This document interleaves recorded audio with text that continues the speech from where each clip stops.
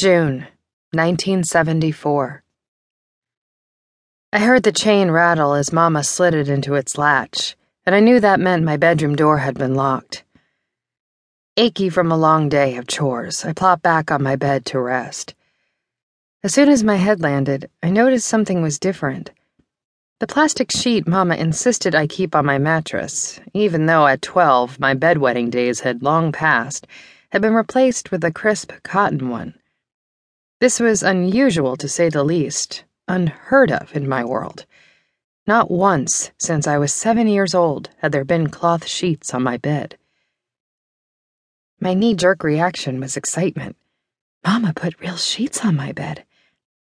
Remnants of the naive, trusting kid I'd once been still remained, and was holding on to the hope that the hell my life had become would somehow return to something resembling normal. But the feeling was short-lived. As always, reality, my brutal but trusted friend, hit me smack between the eyes with a truth as painful as an arrow jutting deep into my brain. An act of kindness from a woman who sent me to my first day of school in a paper-thin dress and no panties? A thoughtful gesture from someone who once made me wear a mask to cover my ugly face? Hardly. Something was not right, and I could feel whatever it was inching up my backbone. But how can clean sheets possibly be bad? Sitting upright, I searched out the room around me for the answer. That's when I noticed a strange lump near the foot of my bed where the sheet appeared to have been plucked up to form a tiny tent. When I leaned in for a closer look, the lump moved, ever so slightly, but it was movement. I sprang to my feet. What the heck?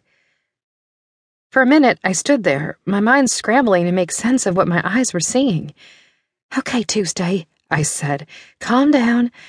If you're planning on sleeping in your bed tonight, you're gonna have to lift the sheet and find out what's underneath." Mustering all my courage, I marched over to the bed and flung the top sheet back. Even with all the twisted games Mama had played in the past, I was stunned by what I saw and gasped in horror. Spiders! 10 or more of them. Some were dead, others still alive, but with broken legs or half-mangled bodies. I jumped away from the bed and took several quick steps back, waving my hands in the air. Mama knew I was terrified of spiders. When I was about 6, before she went nuts on me, one morning I was playing on our back patio, and a granddaddy longleg crawled over my bare foot. I ran into the house screaming and threw myself into the safety of her arms. I was so scared I refused to go back outside for weeks. Paralyzed by fear, I glared at the spiders writhing around on my bed. This was a new low, even for Mama, a never-before-seen shade of her crazy. She had to have planned her little horror show for weeks to have collected so many. I pictured her holding a jar of her captives up to a light, laughing diabolically. One of the stronger spiders began gimping toward the edge of my bed.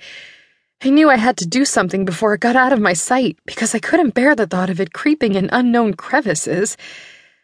I searched around me for a weapon, but Mama had cleared my room of everything but my bed and a bucket for me to use as a toilet. So I did the only thing I could think of. I ripped the sheet off, trapping the spiders inside, and then dumped them onto the floor. As soon as they tumbled out, the stronger one made another valiant effort to get away, leaving me no choice but to stomp him.